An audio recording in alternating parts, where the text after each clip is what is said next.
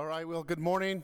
If you could take your seats, you're definitely going to want a handout. I don't have any slides today, and I'm going to talk kind of fast.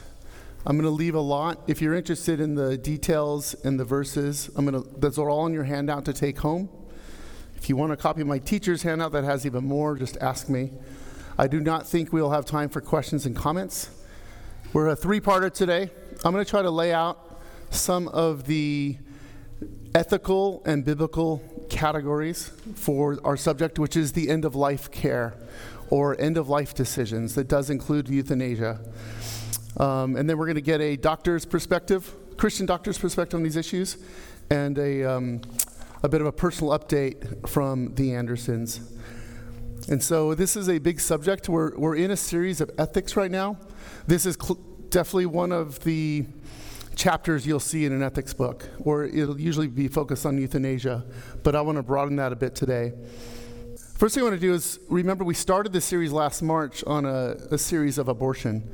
And so there's a lot of similarities there. So there are things that I focused on there. I'm not going to go into too much detail now because hopefully you're already equipped with some of that.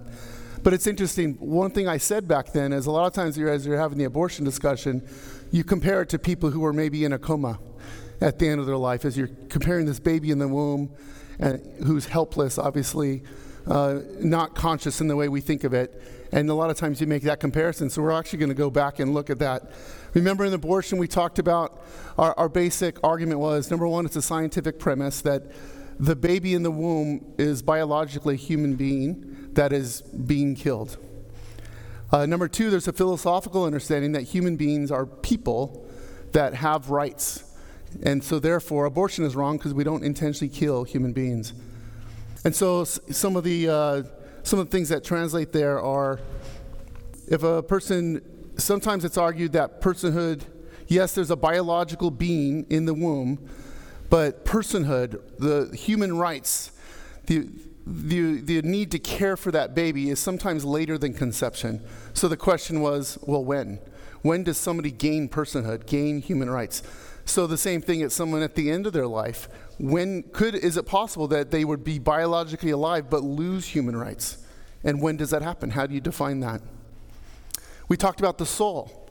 From a Christian perspective or any religious perspective, we believe we have a soul. So if you don't have a soul at conception or don't have a soul in the womb, when are you given that soul, right? So same thing. Is it possible someone's in a vegetative state and that soul is no longer there? They're not really them. We talked about balancing rights. A woman a mother who is carrying a baby and her life is at risk. Is that now okay to kill the child to save the mother? What if that is not death but extreme emotional or economic trauma type of things? Where do you get into the idea of balancing rights? All those issues come to the fore again at the end of life. I have an aunt and uncle right now that are struggling. A step cousin, I guess. I don't know her that well.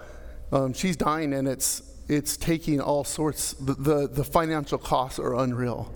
The emotional stress in our home is unreal. And if she just said, you know what, I want to relieve your stress, just let me go. I only have a couple months anyway. Would that be an ethical decision?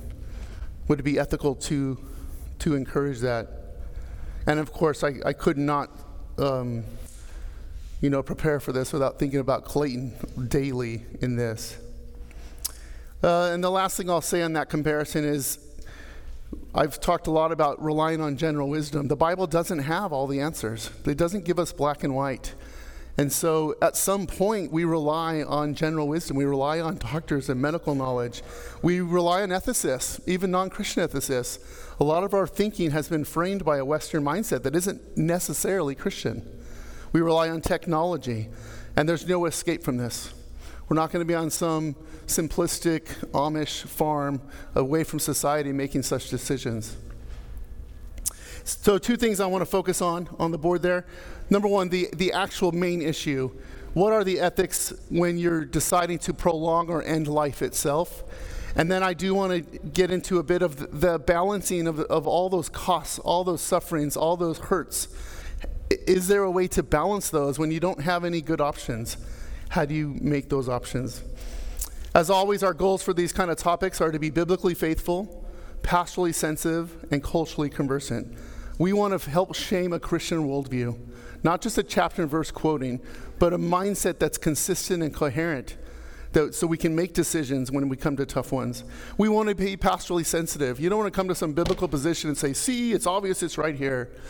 These are decisions that are made in very tough circumstances. I think even the person who has an ethics that you would find atrocious, there is goodness in their reasoning. You've got to give them that. If they really are trying to relieve suffering, even if you think it's wrong what they do, there is an image bearing of God that they possess even though they don't know it. And so you want to be pastorally sensitive and of course culturally conversant. This is often the way you can get to the gospel, right? Very few of us are just evangelists who can come right up to you and get to the gospel. These are things that are on people's minds, they're in their lives. Ask about their lives and get to the gospel through these subjects. I do want to make sure we focus on personal morality. I know a lot of this would go into public policy debates and what the law should be, and those are all fair. I just want to concentrate on individual decisions right now. And then the resources I've used are all in the pastor's library if you want to use them. So let me start in prayer. Our Father, this is a heavy topic, and as I have found, it goes much deeper. This should be a series. We pray for your Spirit to be with us, to keep people alert, attentive. Give us a heart for these things, even if we don't see them in our lives right now. We have many around us who are going through those, and we will certainly be involved in these types of thoughts and decisions one day. So we pray for confidence in your word, that you've given us all that we need. We pray for wisdom to apply your word, to develop a Christian worldview, and to know how to live rightly. We pray for pastoral hearts as we minister to others. And we pray that we would be willing to open ourselves up for others to minister to us. Make us light and salt in a dying world. We ask it in Jesus' name. Okay, so I'm going to kind of rattle off. I'm going to raise more questions than answers. So euthanasia, the word just means good death. So the question is that possible? Is it ever possible to kill someone and that to be a good act? Another way to ask that is it possible to love your neighbor by killing them? Some of the details you get into, does suffering or quality of life matter in this discussion? Are those fair categories to bring up? I remember during COVID, there was a lot of discussion on, balancing risks. Okay, I have a risk of getting this disease, but to avoid that risk or lessen the risk, I have to shut myself in for 2 years. Well, then I'm not living. Is that what God intended, for us to be shut up? That's tough, right? You can see both ways. I should preserve life. I'm an image bearer of God. I need to stay alive for my children and grandchildren. And yet, what if you do just spend the last 2 years of life not seeing anybody? Was that worth it? Those are tough. And that kind of balance, it might not be the right word, competing values enters here. If a long life really is the ultimate goal, if we're to live as long as we can as image bearers of God, shouldn't we also take health a lot more importantly? Shouldn't Tim be up here preaching against eating cheeseburgers and not exercising? Right? Your body's a temple of the Holy Spirit. So is it wrong? Why do we have donuts back there right now? Is that type of thing? So the real question is how ultimate is preserving life? That's the question, right? Is there a moral difference with ending someone else's life versus ending your own? Is that a moral difference? Is there a moral difference between actively killing, like inserting poison into somebody so that they die, or passively allowing them to death? I have medicine in my hand that would prolong this life. Is that the same thing? I have the ability to prolong life to save this person. Is that a moral difference, the category? What if withholding that care causes them more pain and suffering? So therefore they will die, is less chance that they will die, but now they're going to be excruciating pain. Is it the more Christian thing to do to alleviate their pain? Where would assisted suicide fall into this whole question? Exactly what is assisted suicide? Are you administering something or helping them? Holding the instruments for them to grab? I don't know. Is the assistant responsible for anything, or is it's the patient's decision? Is it ever okay to abort a baby that will almost certainly die soon after death? And we tend to think of end of life as old people, right? Or terminally ill. It's not necessarily that. We could be talking about all sorts of situations. Is it right from a Christian perspective to say that there's something that's called dying with dignity? A very common phrase. Is it dignified to treat someone in a certain way, even though it's a less chance of prolonging their life? All right, questions on the second subject there, the prioritizing the cost of care. We have limited resources, right? So how do you make decisions? And who makes them? This is pretty analogous to me to a triage, right? In an emergency room, you come in, the first person you meet is they're trying to figure out how essential your care is. And if it's less, it's not first come, first serve. If you've broken your arm, that's horrible, but you might sit over here for 4 hours because someone is coming in who's not breathing or something, right? Or you've got the scenarios, you run into a burning building, you can only save so many, who do you save? Or, multiple people in a lake. At some point, you're making a decision. You can only save some. Well, if you just broaden that out, that essentially the amount of medical care that we have, professionals, equipment, there's a limitation, right? There's a limitation to the money. And that doesn't matter if we're talking about public policy, socialized medicine, or individual care. At some point, there's a limit.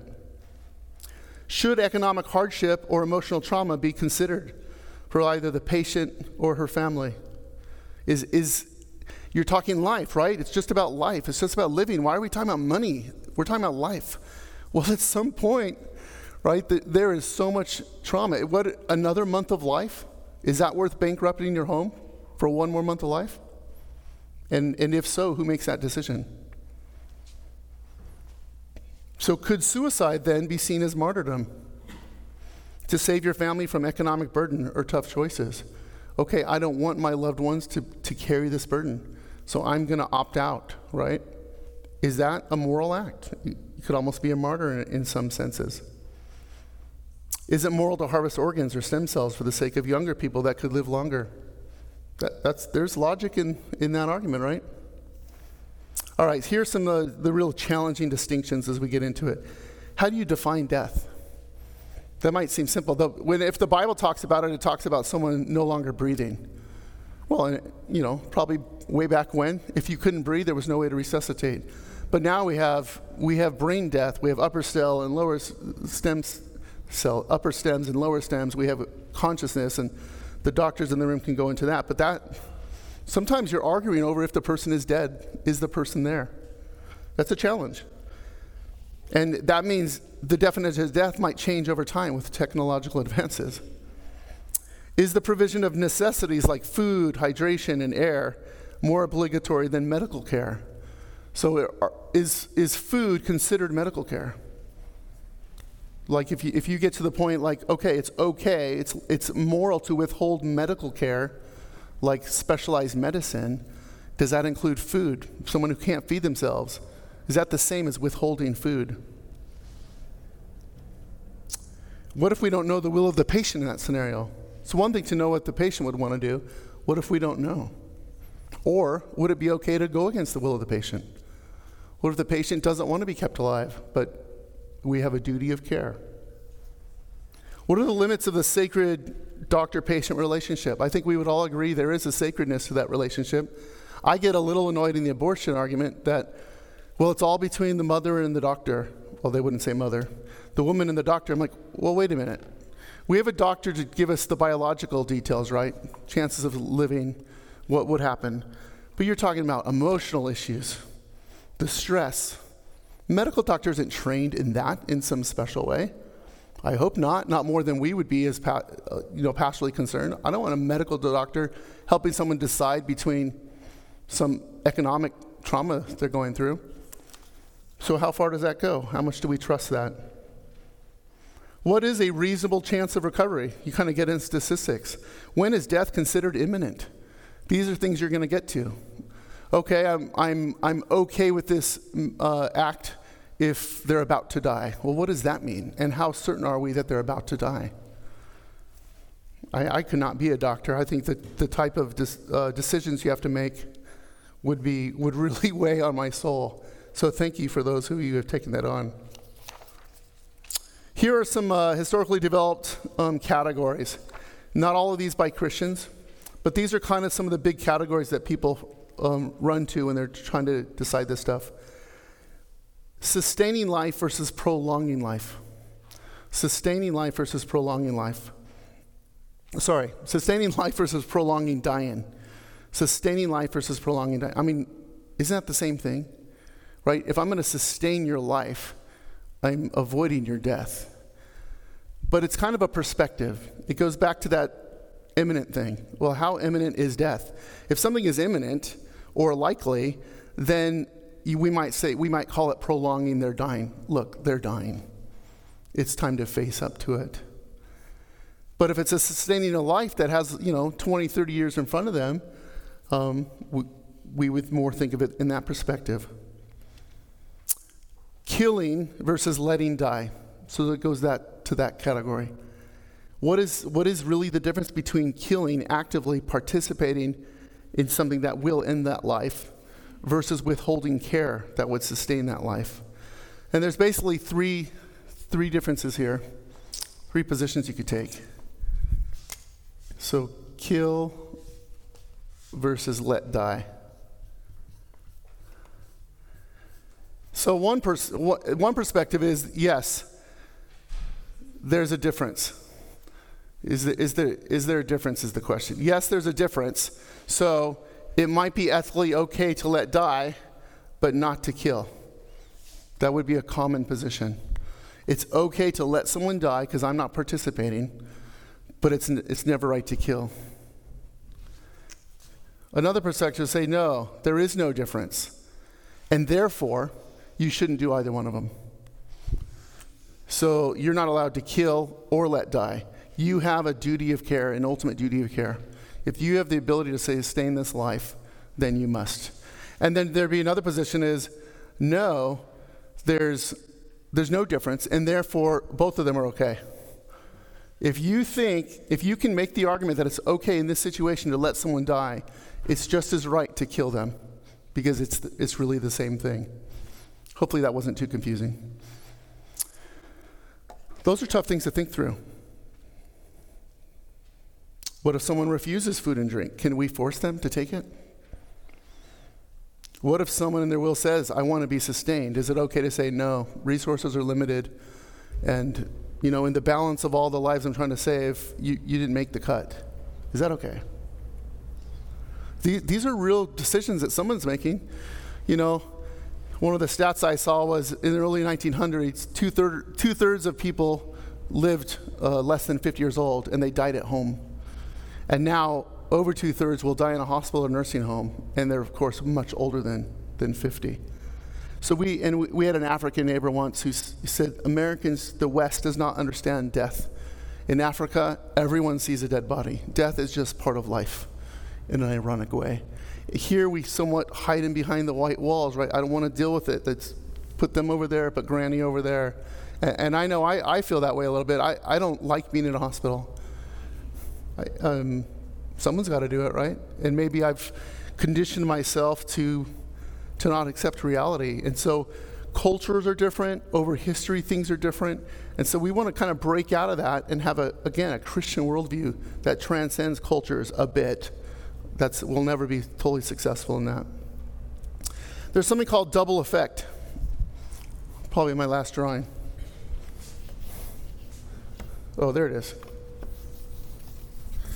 Double effect, and this goes to intent. And so say you take an act that will hurt, kill, to care for, and then it has this other effect. We'll put that in red. It has some bad effect. So in abortion, we talked about if the doctor is trying to preserve the life of the mother, say has an ectopic pregnancy, we know the likely, if not 100% outcome of an ectopic pregnancy is the baby dies, the fetus dies. And this has been coming up a lot in the legal discussions since the Dodds decision. So is caring for an ectopic pregnancy abortion? And the pro-life people would say, no. It all comes to this intent. I'm caring for the woman who has this pregnancy, and unfortunately, in that care, the baby dies. Well, it would be quite different to say, I'm going to kill the baby for the good effect that the woman has less stress. And I don't mean to minimize that stress. I mean I would want the woman to get to some mental state, some emotional, economic state. And maybe it is the scars of a rape or whatever, but it's quite different to say, I'm going to specifically kill the baby to get some other good outcome. So that would be kind of the abortion side. So if we're talking euthanasia or end of life, it would be something like, I'm going to provide medicine that provides suffering, relief from suffering. But that's going to dull their senses, and maybe their body will be unwilling to fight. That might increase the chance of death because I'm taking care of their pain. Or maybe we don't have a living will. We're trying to figure out what this patient would want. But to care for them at this point, they're less able to tell us what they want. Right? Again, and then pure euthanasia would really be, I'm going to kill this person to relieve their suffering. So those are categorical differences. And I drew green and red because of my positions on abortion. I'll let you draw your position if this would all be green. Would that be okay to kill someone to relieve suffering? But that's what double effect is. What is the intent? It's like, man, I went to the doctor and they cut my foot off. Was that a good or an evil act? Well, it depends, right?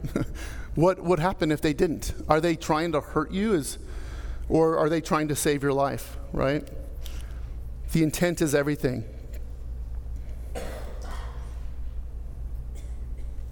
Okay, then we have different names for this. Ordinary versus extraordinary means. Pope Pius X gave us that. Or the 12th, I don't remember. Ordinary versus extraordinary means, or natural versus unnatural care. And it's kind of going back to that, necessities versus medical care. Maybe we have a distinction on what kind of care we're giving. Food and water would be one thing. The ability to breathe would be one thing. Maybe normal type of medicine, everyday type of medicine. Again, the doctors would have to help me on some specifics here. Versus something that's really extraordinary. Maybe it's really costly. It's really rare. We're going to go all out. We're going to bring in 6 doctors and nurses in this room to provide life here, but that's obviously taking away doctors and nurses from someone else. At some point, there's kind of a balance of care there. So could we categorize certain things as ordinary and certain things as extraordinary? One of the authors I read said, it's kind of like if you're at war with an enemy and you have the ability to bomb a weapons factory or bomb a farm. You could argue that bombing the farm is legitimate because I'm now interrupting the enemy's ability to survive. And yet that would be categorically different. I'm going all out on this population. I'm hurting everybody, right, by destroying a farm. Versus a weapons factory is very focused on what I'm doing. Maybe that helps. If we're willing to withhold nutrition and then this goes back to the abortion. If we're willing to withhold nutrition from the elderly, what about the young? That would be some of the abortion argument, right? I have no reason as a woman to have this parasite in my womb. I have no responsibility to care for this. I didn't ask for this, and so I'm not going to do anything that helps this child. Even if you would grant that it's a human being, even if you grant that it's a person, I have no responsibility here. And unfortunately, my belly does look like I'm pregnant. I'm sorry. All right. I feel I need to liven up a little bit. I think Mark will talk about this a little bit. There are things out there, living wills versus durable powers of attorney versus court-directed substitute judgment. So there, it's me making a decision, me giving that authority to someone else, or I never did that, and a court from the outside says, we're just going to make a decision on behalf of this person who can't speak for themselves. There's another category called biological versus biographical life, and this kind of gets into that quality of life. Is there something different between, yes, technically this person is alive, but they're not really living. They're not really having memories. They don't have an experience going on right now. So there's a difference, and so we're allowed to take away the life of someone who is biologically alive but not biographically alive. Or I'm sure there's other names for those things out there. And so that goes back to the whole idea from abortion, the intrinsic value of human life. At one level, at least, we would say, no, there's no difference. Like, there's value in a biological life. Now it's getting to the balancing of resources that you start looking at biographical life, I assume. All right. And I've not left myself much time to go through the verses. So Some biblical and Christian worldview implications. Clearly, you shall not murder, right? We're made in God's image, and so we are distinct from other animals on the planet, right? So I won't beat that up. The Western ideals of autonomy, we keep talking about what is their intent, this living will. Well, is that self-determination is a huge current, value, but it's not absolute for the Christian. 1 Corinthians 6:19, your body is not your own. We belong to God. God created us. We don't have the right to take our life. There's no explicit, verse in the Bible that says you shall not commit suicide, but number one, it's easily deducible from the fact that our bodies are not our own. Plus, every example you have of suicide in the Bible it follows spiritual collapse. Personal responsibility, on the other hand, is a Christian value. So we can't just live in that, I'm just going to live and whatever happens to me, someone else is going to have to deal with. No. We have personal responsibility to think through things. Does that responsibility go so far as, hey, it would be the Christian thing to have a living will? It's a question I'll leave. I think this is important. We need a biblical view of death. Death is unnatural, it's inevitable, and at least for us, it's not final. Death is unnatural, inevitable, and not final. We all feel it. We feel less bad for an 85-year-old who dies than a 20-year-old. There's no doubt. And yet at a true level, I'm about to preach at my third young cousin's funeral. And something I always say is, it's tragic for any death. No death should happen. God didn't create us to die. That's a result of the fall. And so we ought to see death as unnatural. And yet we also, on this side of the fall, it is inevitable. There's only so much prolonging of death that you can do. And thanks be to God, for us it's not final. And I think some of those implications might come into our specific decisions. We have no reason to fear death as Christians. We have no reason to fear death. And so if nothing else, I would want you to face these decisions, at least for yourself, and maybe on behalf of someone else. At least you're counseling at someone's dying bedside to not fear death. Give them the hope of eternal life. And if they're not a believer, preach the gospel to them. Far more important, wouldn't you say, than the decisions on sustaining this life. We are sometimes called to risk death and not always to avoid it. So from a biblical perspective, the preserving of us, even though we are image bearers of God with intrinsic value, it is not right to say that therefore that's absolute and that trumps every other decision. Tons of verses I could go through. We are called to risk death. One example, John 10, I'm the good shepherd. Good shepherd lays down his life for the sheep. Jesus laid down his life. Did Jesus commit suicide? Maybe there's a categorical distinction there. But he knew he was going. Paul knew that he was going to go and be arrested. He did that willingly for some greater cause. Greater love has no one than this, that they lay down their life for their friends. We need a biblical view of suffering. We are sometimes called to endure suffering and not avoid it. So, on the other hand, our absolute isn't to avoid pain and suffering. It can't be. This doesn't take away all the tough decisions of when you would do it, but at some point, 1 Corinthians 10 talks about no temptation has overtaken you, but is common to man. God is faithful. He would not let you be tempted beyond your ability. Loving our neighbor does include relieving their sin. Proverbs 31:6 is a really interesting verse. Give strong drink to the one who is perishing, and wine to those in bitter distress. Give strong drink to the one who is perishing, and wine to those in bitter distress. So palliative care, so you're not sustaining life per se itself, biological life, but you're treating someone's pain and suffering as they're hurting and possibly dying. That is a biblical value. This is from John Frame. So he would say we do have a balance. This gives us a challenge. It would be easier if the absolute is preserve life. No matter how much it costs me, no matter how much it hurts them, I'm just preserving life. It makes the decision easier.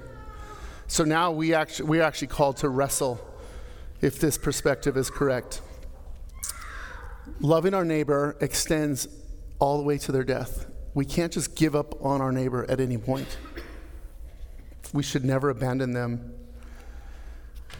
Suffering does not render life meaningless or valueless. That's somewhat a worldly view. Yes, we all want to relieve pain and suffering, but for some people, look what kind of life they're going to have to live and the pain they're going to go through, and they start to think less of that life. It's less intrinsically valuable. We don't want to go there. Romans 8, I consider sufferings of this present time are not worth comparing to the glory that will be revealed to us. Again, we need that eternal perspective. Love of neighbor includes actively doing good, not just avoiding evil. So we can't just sit back and say, well, as long as I don't participate. No, we're called to go into this difficult, sticky situation and do good. Sorry, you're not going to be able to avoid this. God is calling us to the really hard things here. Let us do good, not just withhold from doing harm. The class on financial management, we talked about proximal responsibility. We care for those who are in our immediate sphere, right? The Good Samaritan. Those who are in our lives, our family connections, our church, there's a hierarchy there of responsibilities that we have. So you can go through those verses or go back to that class. And then there is the Mosaic law, for whatever it's worth, on the equity of the moral law would be, it's the best I would have to go see that God does see differences in, trying to kill someone versus negligence, that you were careless, you didn't put a fence on your roof and someone fell. You're responsible for that, but it's not the same as murder. So that if that's all applicable, then there is a difference between actively killing and passively letting somebody or being negligent. So on the one hand, we are responsible for negligence. On the other hand, it's not the same culpability. So I want to stop there to give Paul, if you don't mind coming up. And I don't know what Paul's going to say. I've asked him, number one, if there's any specific, if you don't know Paul, he's a doctor, and Claire. Any perspective from his time as a doctor, think either hypothetical or real, that maybe some flesh on the bones that I've laid out.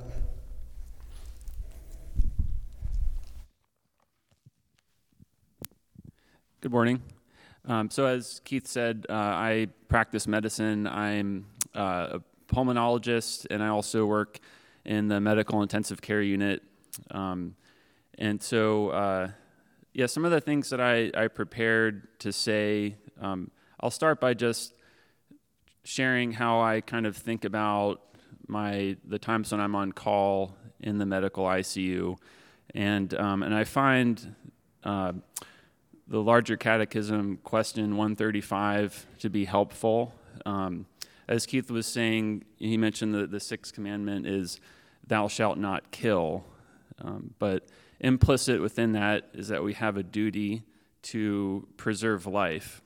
And then as the answer to the question, what is the sixth commandment, is quite long, but at the end of it, they use the term, we have a duty to succor the distressed. So like he was saying, palliative care, provide comfort to those that are suffering.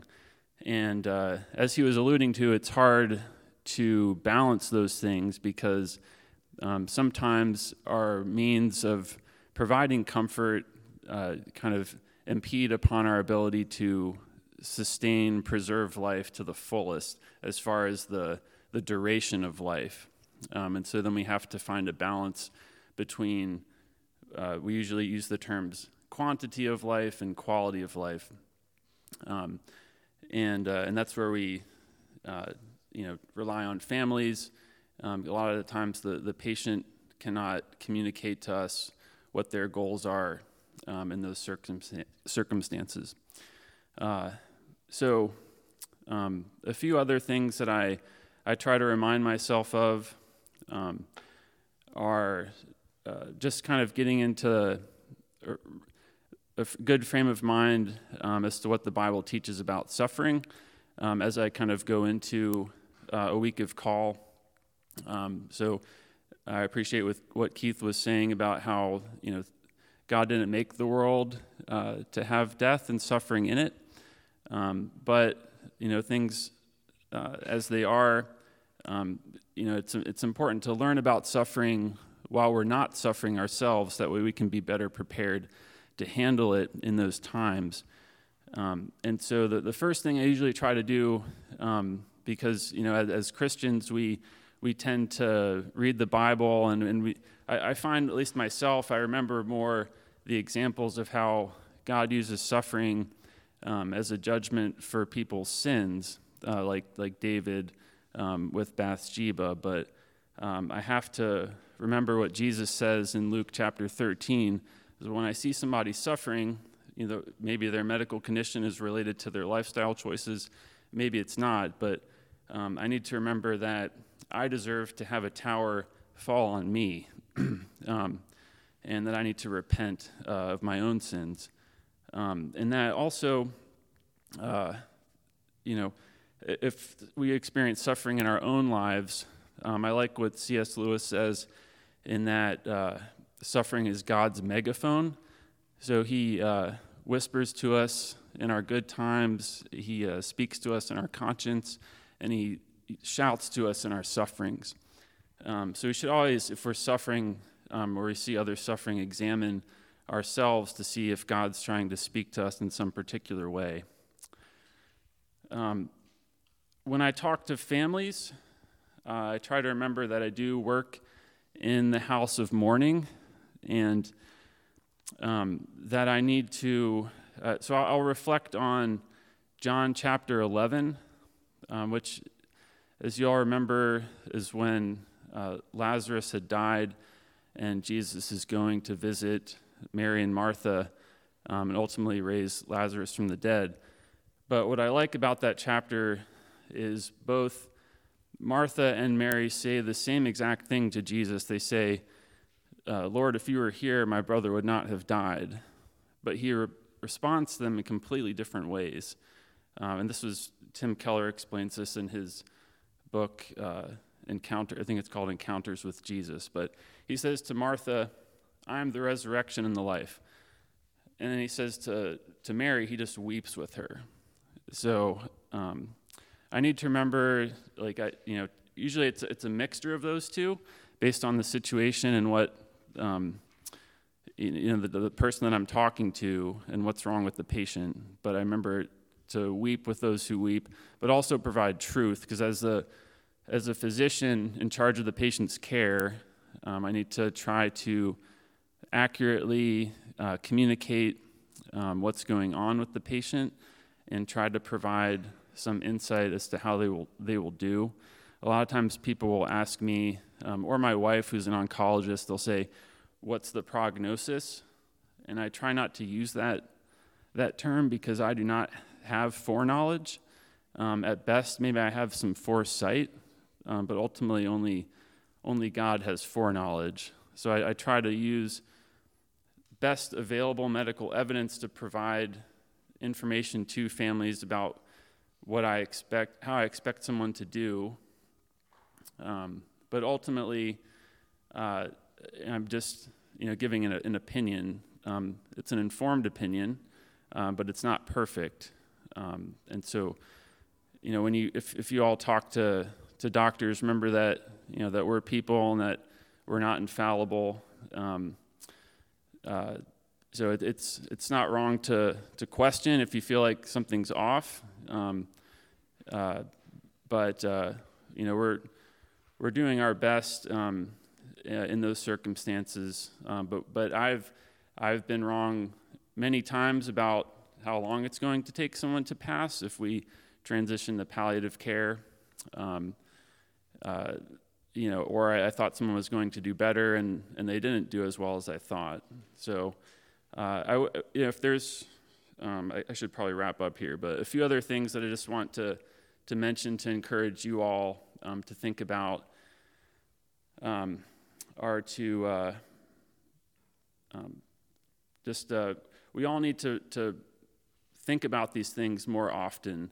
I know we don't like to think about them, but we should remember Moses' words in Psalm 90, where we pray that God should teach us to number our days so that we might have a heart of wisdom. Because I think if we think about things, ultimately, Jesus is coming quickly. The longest most of us will have to wait for him to come is about 80 years. And I've seen a lot of people who don't have to wait that long, and they had nothing wrong with them, and they just had a horrible accident, and so Jesus can come quickly. So don't procrastinate. We can't depend upon tomorrow. So I think I should turn things over to. I don't have Mark. Do you mind coming up? Is that okay? Well, Mark and Terry. Yeah, this kind of. Yeah. I did just want to share a personal dilemma. As you know, my son-in-law Clayton was in a motorcycle accident and he had severe brain damage. And my personal dilemma was, how do I pray?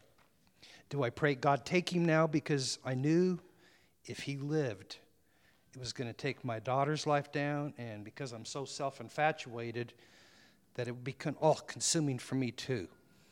And it was hard. You know, you never think about those things, but I decided to pray for healing. And, you know, we still don't know how Clayton's going to wind up. You know, he may be a burden to us all for years to come. But I just wanted to briefly say, just to kind of compliment what Keith was saying, is we did have to do the research. What are the laws in Nevada? And the laws are different in every state. These things are called advance directives, which you, as a conscious person, must sign. You can't get someone who has a brain injury to do it. So those are a living will. If you don't have one, you should get one. Or you should do a power of attorney, or a do not resuscitate if that's your wish. And these are all difficult decisions, man. I'm telling you what, it is so murky. This is a great class, Keith, because there's a lot of gray here. The thing about the state of Nevada is if you don't have a power of attorney or a living will, in Nevada they have what's called surrogate consent. So if you're a wife or a husband, you can make the decision for the person who's suffering, or an adult child for a parent who's suffering, et cetera, et cetera. But you should think about this. You should have a living will or power of attorney to someone. Did you want to say anything? Even if you're only 18, get her done. It's really, really important. So I just wanted to speak to, I loved what Dr. Paul said about the murkiness of it all and not knowing, and this is especially true. I'm glad to hear it's not just for brain injury. One of the early things we learned, so this would deal with stroke victims and traumatic brain injury, abbreviated as TBI, is that from day one, all the neurologists caring for Clayton would say, we don't know. And you think there would be some knowledge, but it's an open slate because everyone's individual. And also, so early on, so age has a factor in it. Other conditions, that health conditions have a factor in recovery.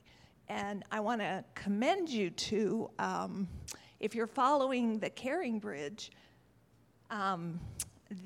Toby often speaks of the Rancho Los Amigos Coma Scale. And it's a very definitive, good scale of what's happening when. And so you can just Google it, and it explains it. So there's 8 stages. Currently, Clayton has moved into stage 4. It's called the conscious and agitative stage. If you do visit, visiting is good for him, especially if you can bring up a memory share or any of that. Because it's helping rebuild the axon. Well, they can't be rebuilt. When you have a TBI and your brain shakes, everything breaks. And so the brain rewires itself. So when you visit, he may be very coherent and speaking, or he may be restless and agitated or sleeping. I know Ed shared when he visited last night, Clayton was asleep after a long day. But just to sit and pray with him is good. And the other thing I wanted to share is that Clayton is early on. the family had all those discussions, especially when he was still in a coma. Like, what do we do? Especially when no one knows. And so one of the things about strokes and brain injuries is that there's a 3-month marker, there's a 6-month marker, and then there's a year. So at 3 months, doctors can sort of give a educated advice. I can't remember what Dr. Paul called it, like of the patient's future. It becomes clear, and like if maybe this is favorable. At 6 months, they'll know more based on where they are, and at a year, it is a little more definitive.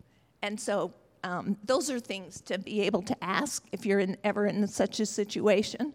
And just as specific about Clayton is he's moved into the conscious and agitated stage a little ahead of schedule, so that's very good. But at any time, God can just, that's it, freeze you. And then those decisions are, and we did get permission this morning to share from Toby, and she shared a story about how when it came, so you can't be on a ventilator for a prolonged amount of time. Eventually, there's a decision to be made about a tracheotomy and then a feeding tube. And so she said, Mom, I didn't realize it at the time what they were asking me. When the doctors came to her and said, sorry for my voice, here's the next step. Do you want us to proceed? And she said, well, of course. And I think at the time he had moved from coma to vegetative stage. There's a newer, fancier, more politically correct word for it, but most of us know it as that. It's where eyes may be open, but there's not consciousness yet. And she said, in hindsight, I realized they were asking me if we wanted to put him on life support or just let him naturally go. And so it was never expressed to her like that. So sometimes it's good to be surrounded with family and good advice. So anything else? And thank you so much for all your prayers, and those of you visiting, it's just been wonderful. And all the housekeeping and food and blah, blah, blah. You guys have been amazing. Thank you so much. Let's pray. Our Father, may today be a reminder of the brevity of our life. Our life is a mist that is here today and gone tomorrow.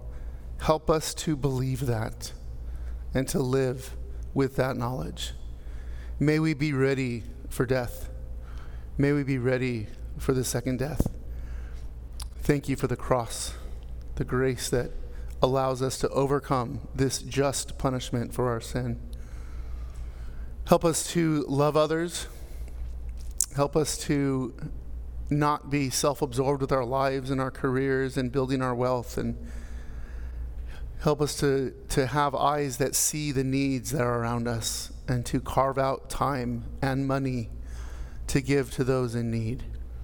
We particularly pray for Clayton as he does fight for his life. We pray for healing. We pray for him to go up that ladder of consciousness and come out and to live a long and a full life. We pray for Toby, all the emotional stress of it all, the financial stress and the risk of losing her job to care for her husband, and the Andersons and all those in the extended family around who are trying to give good advice and do research to pray for them. And be with us as a church, move our hearts to care for them.